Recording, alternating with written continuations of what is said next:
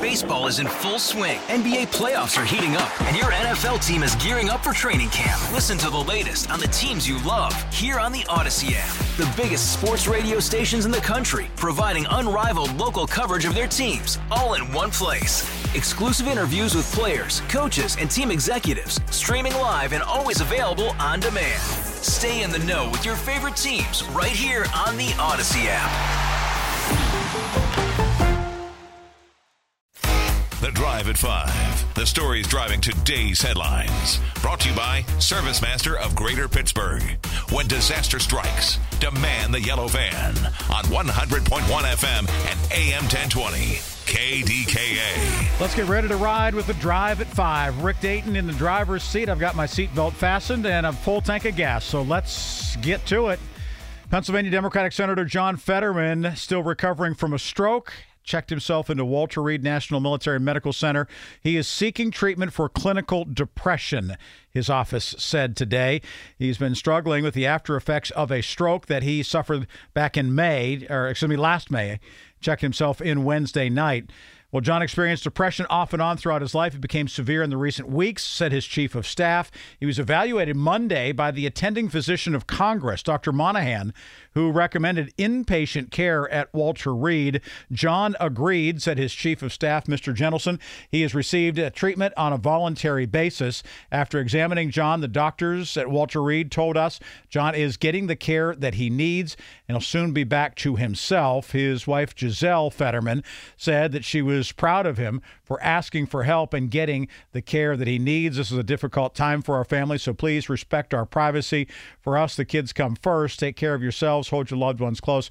You are not alone. John Fetterman checking himself into Walter Reed Medical Center for clinical depression on Wednesday.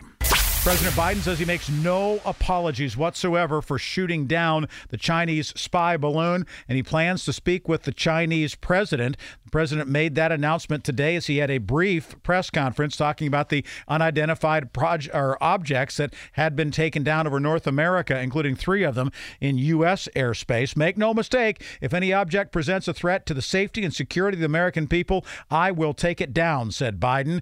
He also says he expects to speak with the Chinese president as diplomatic relations have been quite icy in the wake of the balloon being shot out of the skies. The Chinese have insisted it was not intended for spying.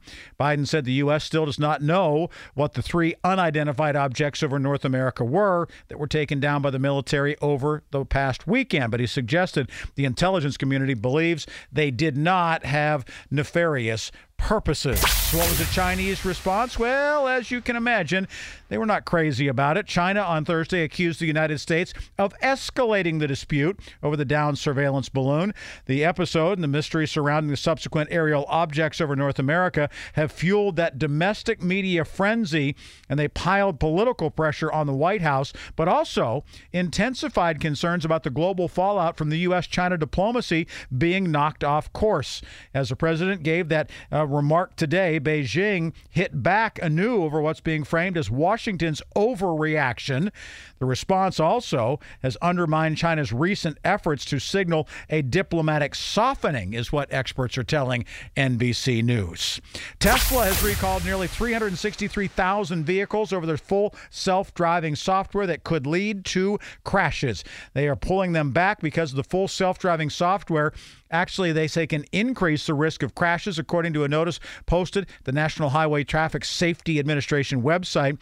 The recall document says that the FSD, which is that full self-driving beta release, may cause the affected Tesla vehicles to act unsafely around intersections. For instance, one example, software may cause vehicles to travel straight through an intersection while they're in a turn-only lane. This recall affects the Model S 2016 to 2023, the Model X as well in that same year range, the 2017 to 23 Model 3, the 2020 to 23 Model Y. Again, all from Tesla. Also, why has it been so hard to figure out what's going on in Syria after the earthquakes, where there's more than 40,000 people dead in Turkey and an unknown number in Syria? Well, about 95%, we're told, of the rebel-held region in northwestern Syria where the devastating earthquakes hit has yet to be searched. Baseball is in full swing. NBA playoffs are heating up, and your NFL team is gearing up for training camp. Listen to the latest on the teams you love here on the Odyssey app. The biggest sports radio stations in the country, providing unrivaled local coverage of their teams, all in one place. Exclusive interviews with players, coaches, and team executives, streaming live and always available on demand. Stay in the know with your favorite teams right here on the Odyssey app. Areas in northwest Syria feel abandoned because, quote, no search and rescue teams were able to enter, according to the head of the Norwegian Refuge Council earlier this week. Only 5% of the affected areas were searched by local organizations and volunteers. In contrast, across the border in Turkey, 15,000 of the 19,000 buildings that collapsed have been inspected a week after the disaster. According to the president of Turkey, government teams had inspected 1.85 million homes and offices, 369,000 buildings located in the earthquake's epicenter, was the word of the president in a speech this week. Not possible to verify the Turkish government statement, but more than a week after the devastating earthquakes hit the region and killed more than 39,000 in that nation alone, it's undeniable that aid and volunteers have been going into Turkey, but they have just been trickling barely into Syria. Politically today, President Biden has had University of Delaware searched for more of the documents that once belonged to him. The FBI conducted 2 searches in recent weeks. The University of Delaware is part of the ongoing investigation into the president's retention and handling of classified documents. Not immediately clear what, if anything, the FBI seized. Previously undisclosed searches at Biden's alma mater were first reported on by CNN on Wednesday. 26 million people at risk of severe storms and tornadoes this week from the Gulf Coast all the way to the Great Lakes. It's a stretch of about 900 miles. Possibility of damaging winds, that expected to be the most widespread risk, followed by potential tornadoes, some of which could be strong. In the South and the Gulf Coast, well, they certainly know about these sorts of weather patterns in February, but not so much here, where we expect far more snow than tornadoes and thunderstorms. As for the Ohio train derailment, it's prompting bipartisan calls for Senate investigation. The senators on both sides of the aisle say there needs to be a congressional investigation into that derailment at East Palestine, Ohio, that resulted in the fire and the toxic chemical spill affecting residents and wildlife for miles. But not clear right now whether such a probe would focus more on the train operator, Norfolk Southern, or the federal government's safety standards and response to the February 3rd incident. Senator J.D. Vance, Republican Ohio, said he certainly supports an investigation, saying his main concern right now is air and water quality. Most of them are concerned right now about air and water, but that's the main thing we're monitoring. He would later send a letter to the CEO of Norfolk Southern requesting that the company expand its financial reimbursement to an area to include all residents of East Palestine, where a 150-car train carrying hazardous chemicals skidded off the tracks and ultimately caught on fire. What's the latest from the Milk Marketing Board in Pennsylvania? Well, they want to explore the elimination of the state's minimum milk pricing system.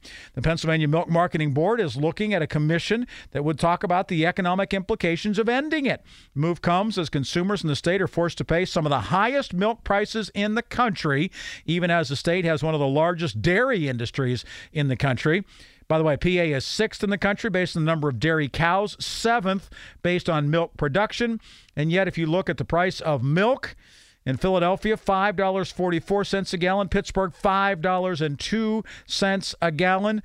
The national price is significantly lower, $1 a gallon or so, compared to the price in Philadelphia. Much more coming up. We got to take a break for traffic, but that is today's Drive at 5 at 5:15. Those are the stories driving headlines on the 16th day of February.